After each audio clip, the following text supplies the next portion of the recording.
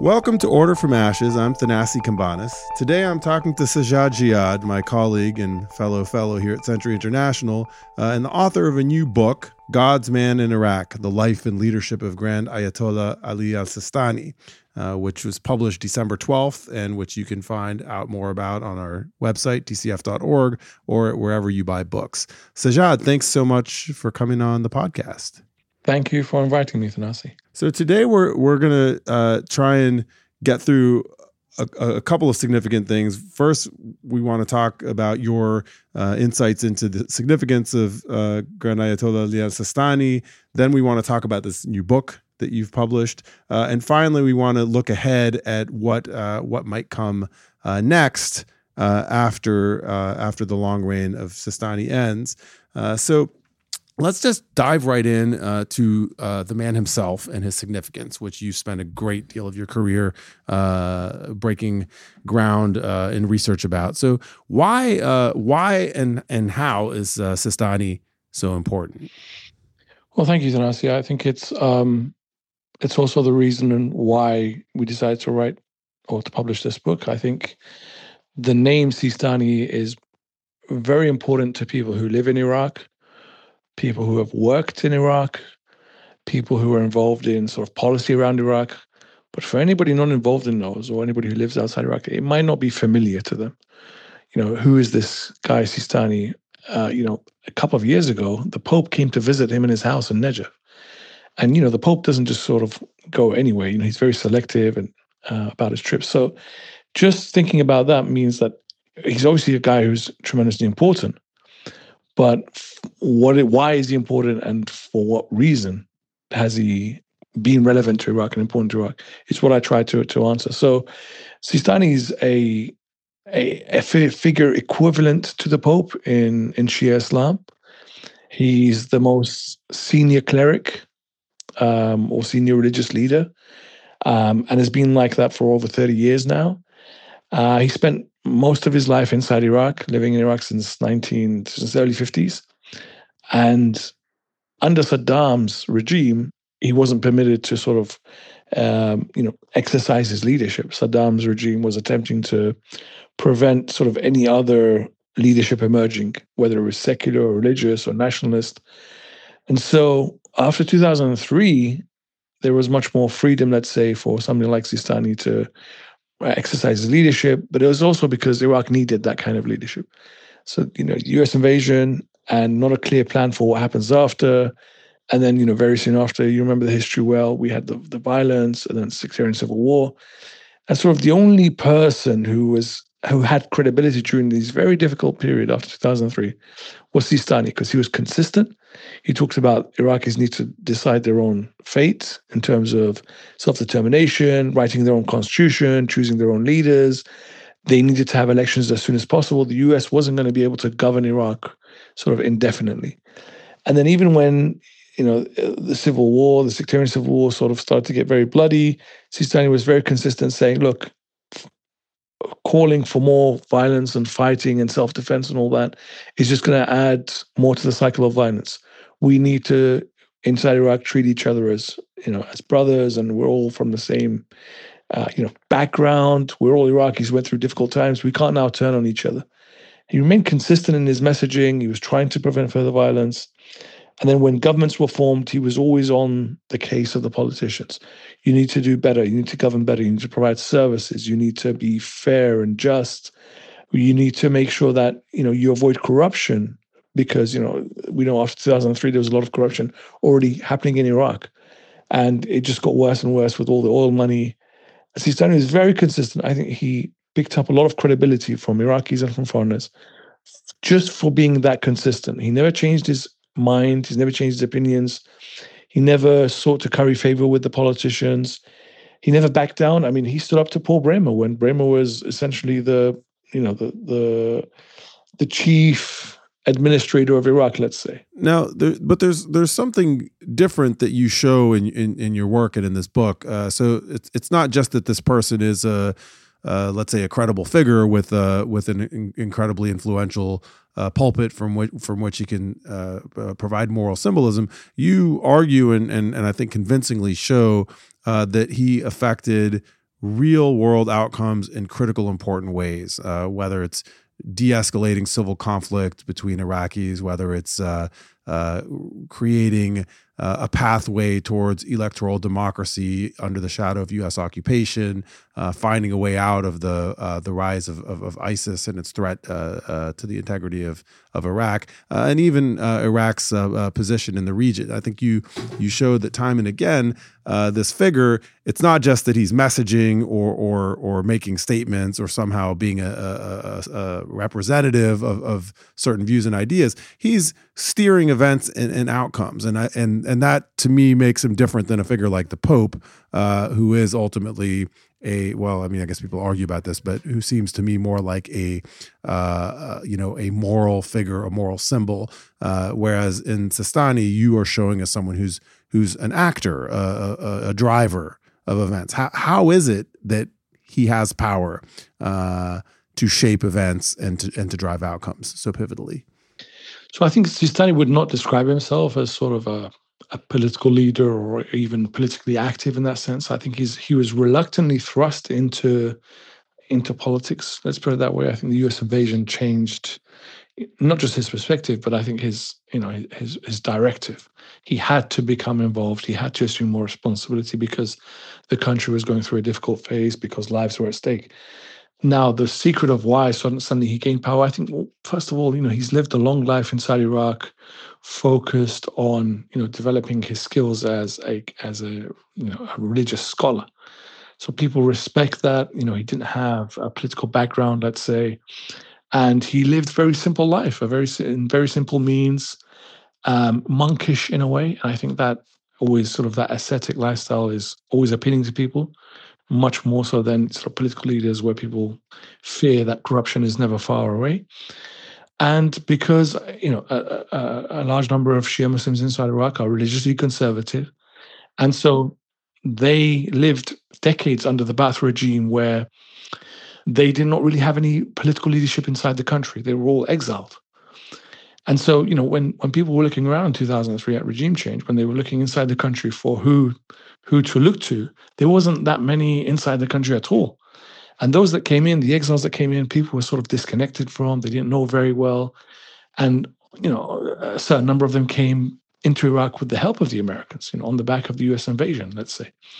So, there was already sort of credibility and trust issues in that sense. And I think Sistani, having remained during the most difficult period under sanctions, following the Gulf War in 91, I think had that respect for the people that he could have left. Saddam tried to deport him.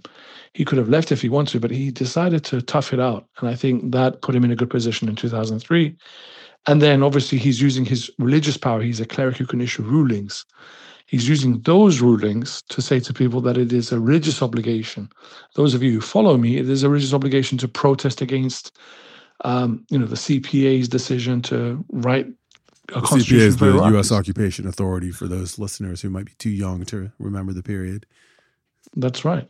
And I think 20 years later, I still think that Sistani shows power in a way that we've not seen. You refer to the Pope. He does not have the same political power, but we also have clerics and religious leaders in Iran who use their power differently to be formally involved in government. Sistani's model is different to that as well. He does not believe that clerics should assume political power. Instead, their job is to guide, but then also when they have to take a stand, when they need to do something extraordinary, then it is their responsibility to do so. And I think that mode of religious leadership or political religious leadership is different from the other two examples. Well, that leads to, I think, another one of your central points, which is that Sistani has developed a model of clerical authority that markedly differs from the model developed by the Walayat al-Faqih clerics in Iran. Can you explain what is his view of the role of clerics in wielding political power, and how that view has put him at odds with Khamenei and like-minded folks in Iran? Yeah, part of this just relates to jurisprudence of Shia Islam. The views on whether people should try to form an Islamic state, a state conforming completely with the rules of Islam. And there's sort of two differing views. One says that that's the job of people with religious learning. Their job is to try to form the best government possible, the best state possible. They're responsible for people. They're responsible for leading them, and that means they need to try to form a state based on Islamic rulings and Islamic teachings. And that is sort of the school that is currently leading the Islamic Republic in Iran, which is to have a state, a government based on Islamic leadership. And the other school says, well, we don't have the divine authority to try to force Islamic governments on people. We are just regular human beings. We're not the prophet, nor his successors. But we can guide. And if people want to listen to us and if people want to follow us, then it's our responsibility to give some of that guidance. But we will not call for directly leading and ruling people.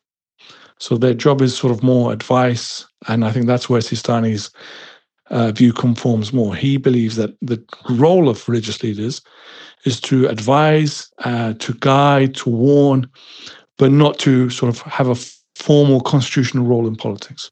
So is it correct to? I mean, in the past, I've read things that describe this approach as quietist, which seems, I think, a little bit of a misnomer because Sistani does believe that clerical rulings are important for their followers. So it's not a question of quietism so much as it is a matter of not wielding direct power or taking roles in government. And I think you also make this really interesting distinction that explains a lot of Sistani's staying power, which is by not putting himself at the center of events and by absolutely eschewing any direct benefit or direct power for himself and his clerical institutions, he maintains voluntary compliance from followers who see him as a disinterested party rather than as someone who's trying to build a power base for himself.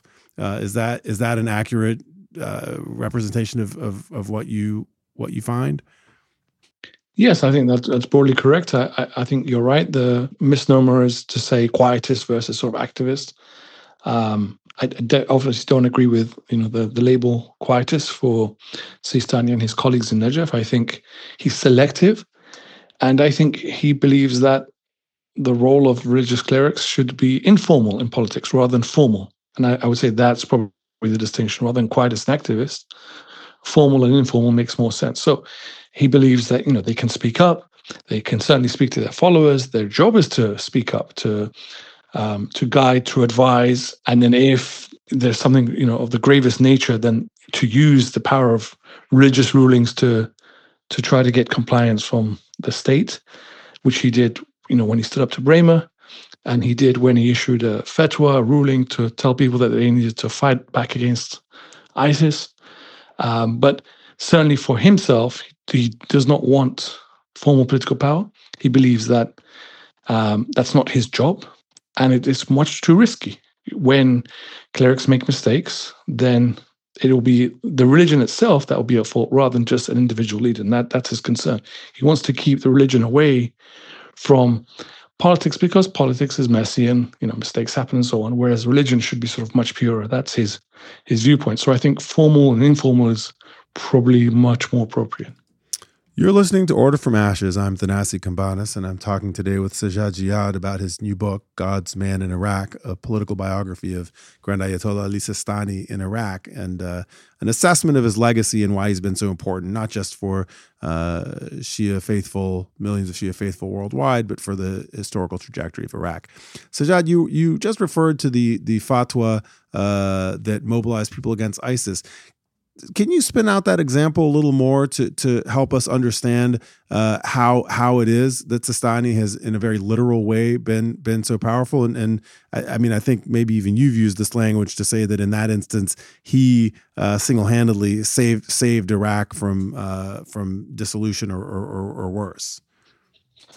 Yeah, so I mean, I think Sistani recognizes that he has followers inside the country and beyond, and that people will listen to his words. So he's selective. I think he wants to preserve political capital where possible. I don't think he wants to sort of issue rulings every week and then, watches his political capital dwindle. So I think he's selective, and he's reserved those rulings, the fatwa, for the most gravest circumstances, let's say. And one of those was in 2014. In June 2014, ISIS swept across northern and western Iraq, and it reached, sort of 10, 15 kilometers from Baghdad. And there was concern that, Baghdad would fall.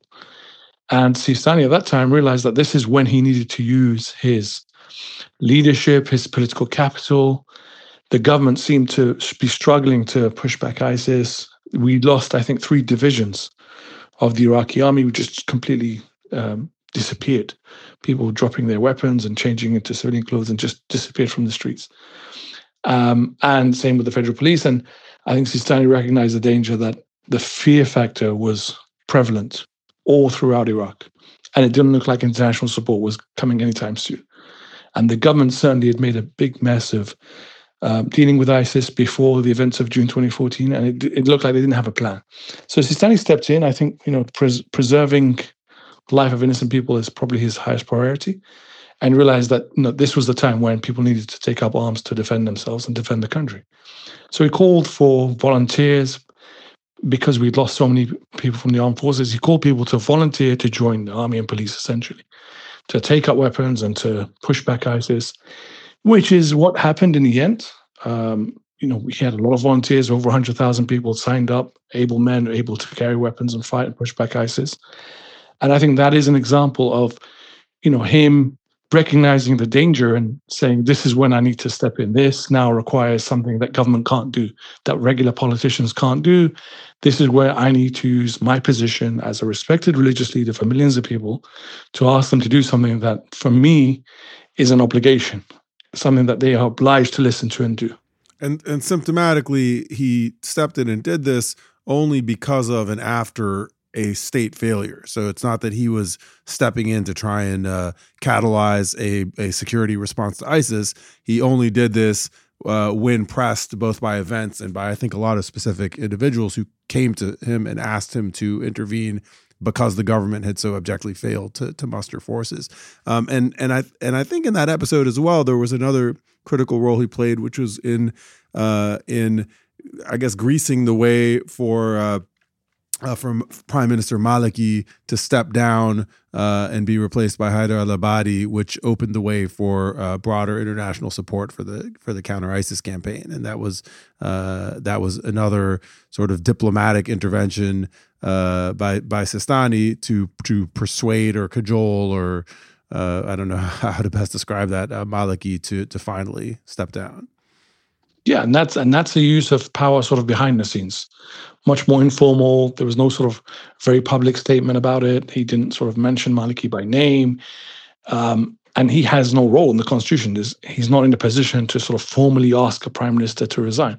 But what he did was behind the scenes, as you said, sort of cajoling / threatening in a sense, saying that this is going to make people more angry if you cling on to power.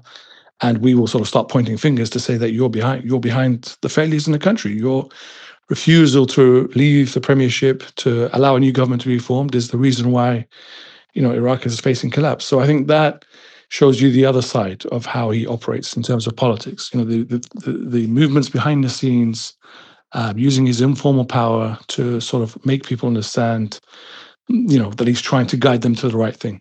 Now, if we credit Sistani for saving Iraq in the fatwa that mobilized all the people to fight in 2014 when the official forces had collapsed, should we also hold him responsible for the problematic or even really corrosive long-term tension between the paramilitaries that are now sort of a formal counterweight to the Ministry of Defense under the umbrella of the Popular Mobilization Forces, which are a legacy also of that fatwa, and which persistently have hobbled centralized state authority and made it increasingly difficult to ever imagine there being a monopoly of force for the state.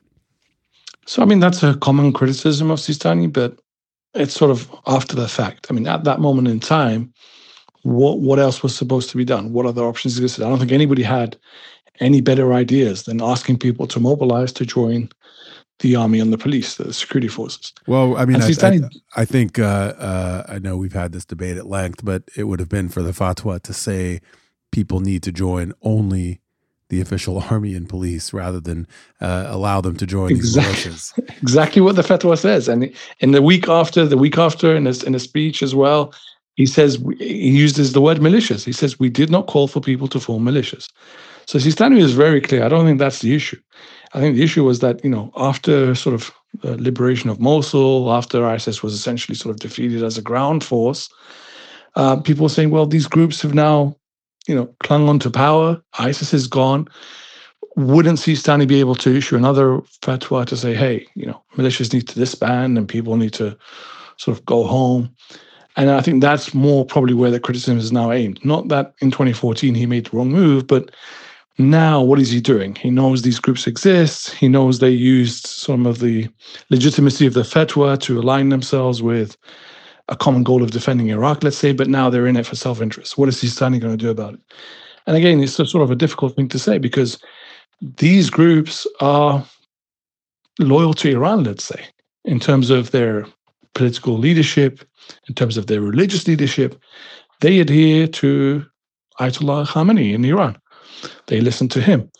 And so Sistani is not even able to force them to disband because they don't look to him.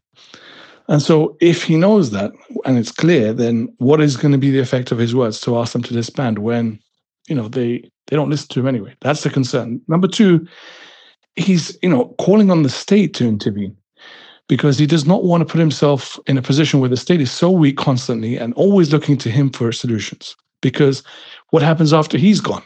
Who is going to be in that position and who needs to take that responsibility to constantly save the government from its failure? So part of what he's done since these groups have sort of become more powerful is to consistently call on government to impose the rule of law, to disband any unauthorized groups, let's say, or outlaw groups, push the government to sort of do a better job of implementing its security policy.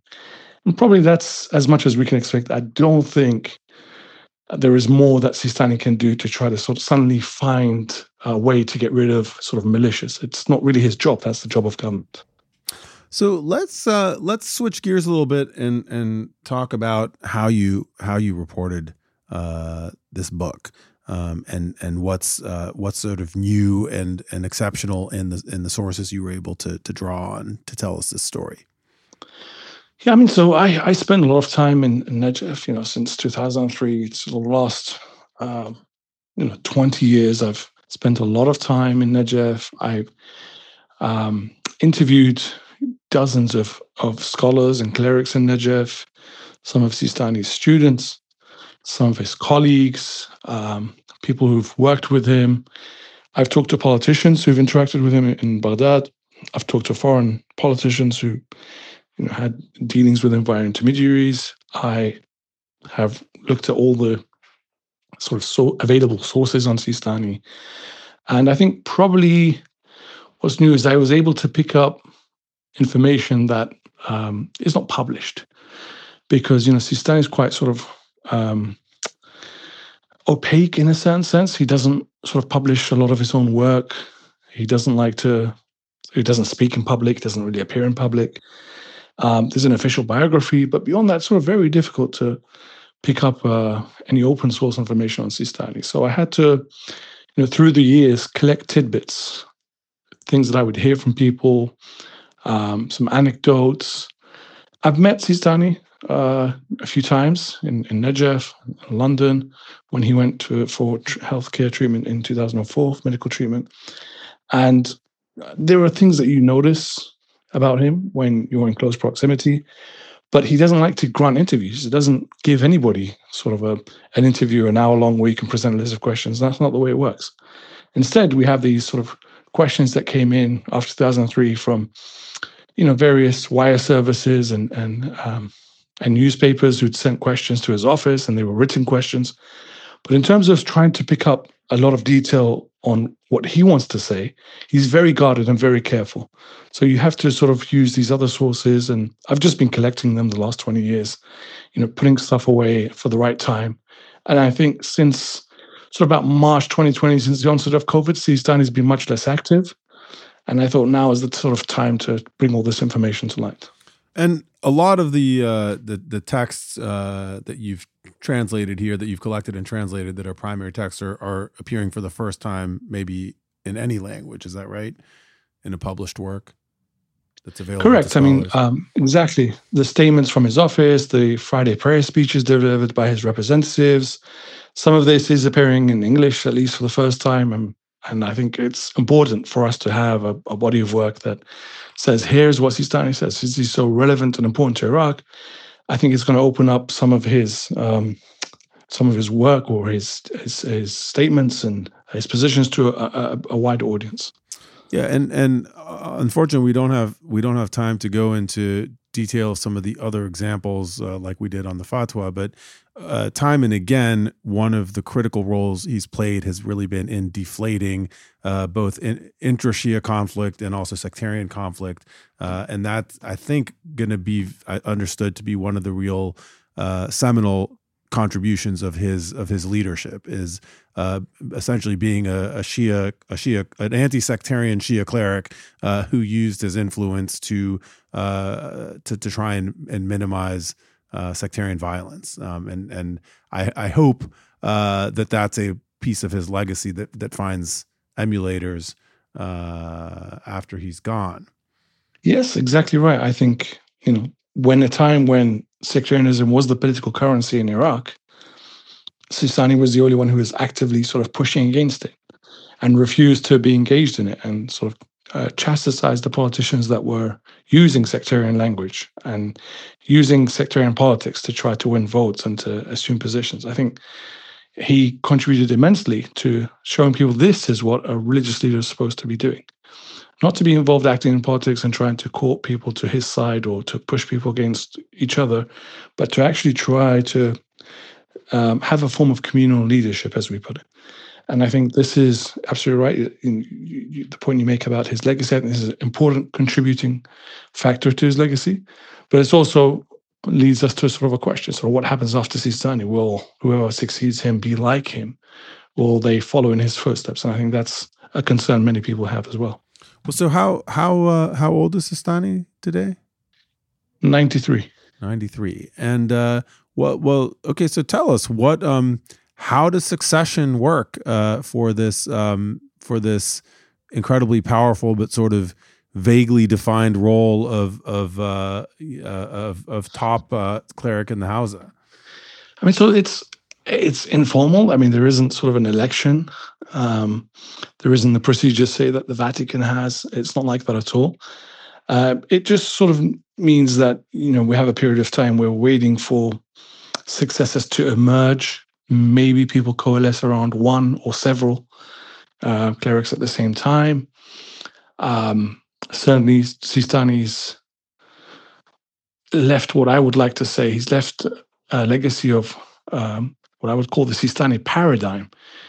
And I like to say it's the way to do business, the way to behave, the way a religious cleric should lead. And I think that is going to be the defining factor for whoever comes after him, is how closely do they adhere to the Sistani paradigm? That the fact that he doesn't speak too often, he tries to avoid taking sides. He certainly, pushes away from sectarianism. He keeps away from formal politics and having a formal role, and trying to, act as a leader for all Iraqis. I think this mode, this way of doing things is probably what's going to define who his successor will be.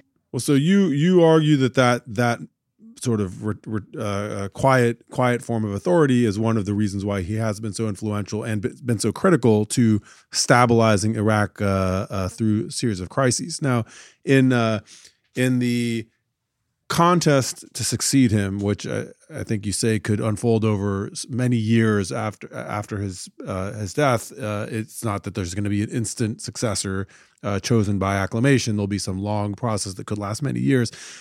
Will we see some people, some clerics competing for this role who want to deploy a much more robust Walayat al-Faqih Iranian style approach to leadership in contrast to the model that Sistani created? Not from inside Iraq, I don't think so. I think certainly there will be clerics inside Iran who want to promote that view. I think the Iranian regime certainly wants to have somebody in Najaf that is going to sort of be closer to its ideology. But I don't think, Najaf right now, or the senior scholars who are in Najaf right now, will deviate from Sistani's view. I think they will back and continue on sort of his path, which is to say, hey, like you say, quiet power, we work behind the scenes. Our job is not to be involved directly in government. And I think that is also probably what's more acceptable to most people in the Shia world, is to have clerics who are not sort of formally part of government. So in the future, I think the Iranians will try to, maybe after Sistani's gone, to promote in Iraq an alternative view. But I think they will struggle. And certainly right now, we don't see any senior clerics in Iraq, in Najaf, calling for anything but what Sistani has already been saying. Who are the most prominent, plausible successors? So, I mean, in the book, there's a chapter dedicated to sort of what happens after Sistani and, the selection process, not selection process, but the succession process. And, we talk about some of his students, people who've studied under Sistani, people who are close to his office, who are the right age. They're in the sort of late 60s, early 70s, and sort of fit the criteria and would certainly adhere to what I call the Sistani paradigm. And then, there's also a wider pool of senior clerics in Najaf who might not be sort of very close to Sistani, but have the right religious credentials, certainly have sort of the academic, if you want to call it that way, the academic history. They have these large classes, they have many students, they have sort of popular appeal, let's say. But it's very difficult to sort of put your hand or your finger on any one name and say it's definitely going to be, or he's the favorite, or it's definitely going to be that person. And I think that's probably also something that Najaf wants to keep, that tradition where sort of they leave it up to people eventually to coalesce around one leader rather than sort of have a very, in a sense, hereditary kind of succession. One appoints the other after his death, or the senior clerics just nominate and elect a new senior leader. And I think that is something special about Najaf. Yeah, I mean that's one of the fascinating things in this book, and I learned a lot from your discussion of this. And a couple of things that I thought were especially interesting. One was this idea that in past successions, there's been a sort of passing to a regent, like when an elderly Marja passes, someone who's very old will end up being designated by the community as the top authority, someone who only has a few more years left to live, in order to create a longer transition period before the torch passes to a new generation. And the other thing that you write about that I thought was really interesting as well is that, I mean, these, a cleric like Sistani wields a tremendous amount of power, including through the qawms, through the alms that they gather from the faithful, which they disperse through their network of charities. And that is a tool that a cleric like Sistani could use by designating who collects those alms after his passing.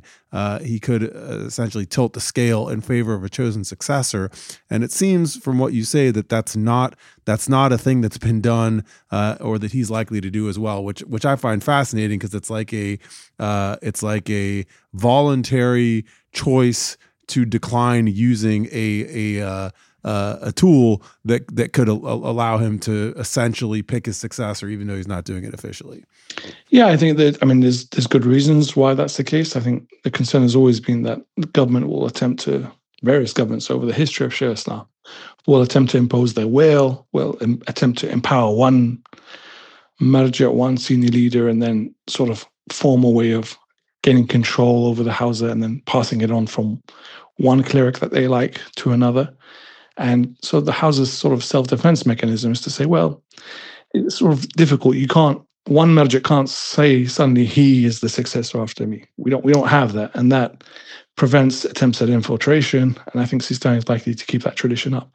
Certainly, I think, like I say, the Sistani paradigm, the Sistani way of doing things is going to have sort of figures that are acceptable.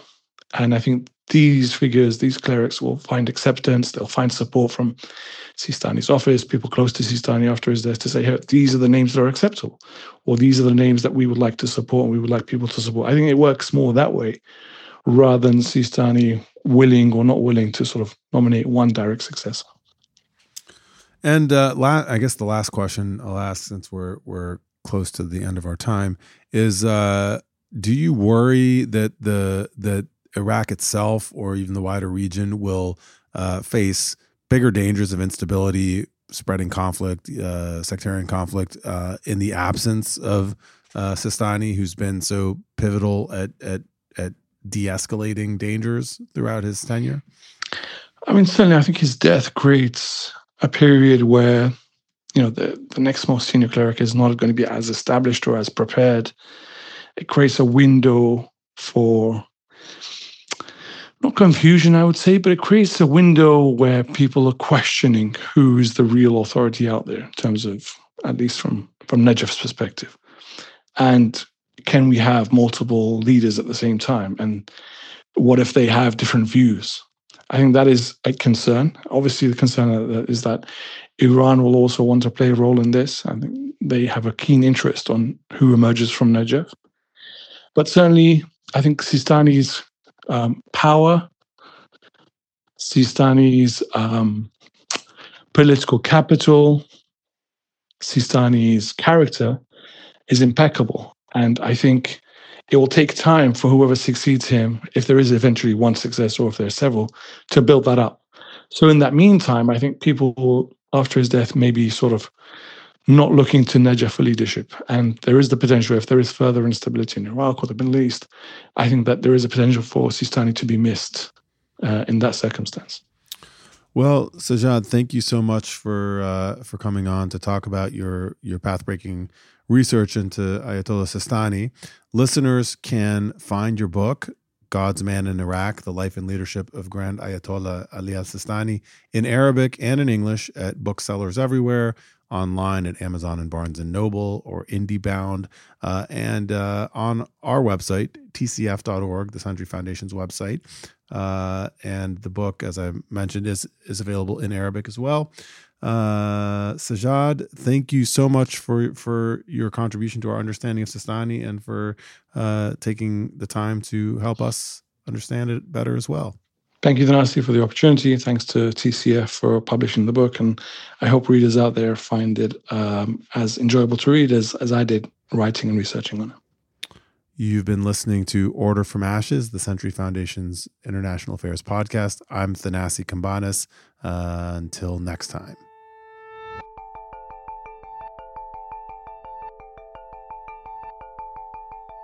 The Order from Ashes podcast has been brought to you by Century International. Our work builds on more than 100 years of commitment to international peace, security, and governance at the Century Foundation. We are independent, critical, and progressive.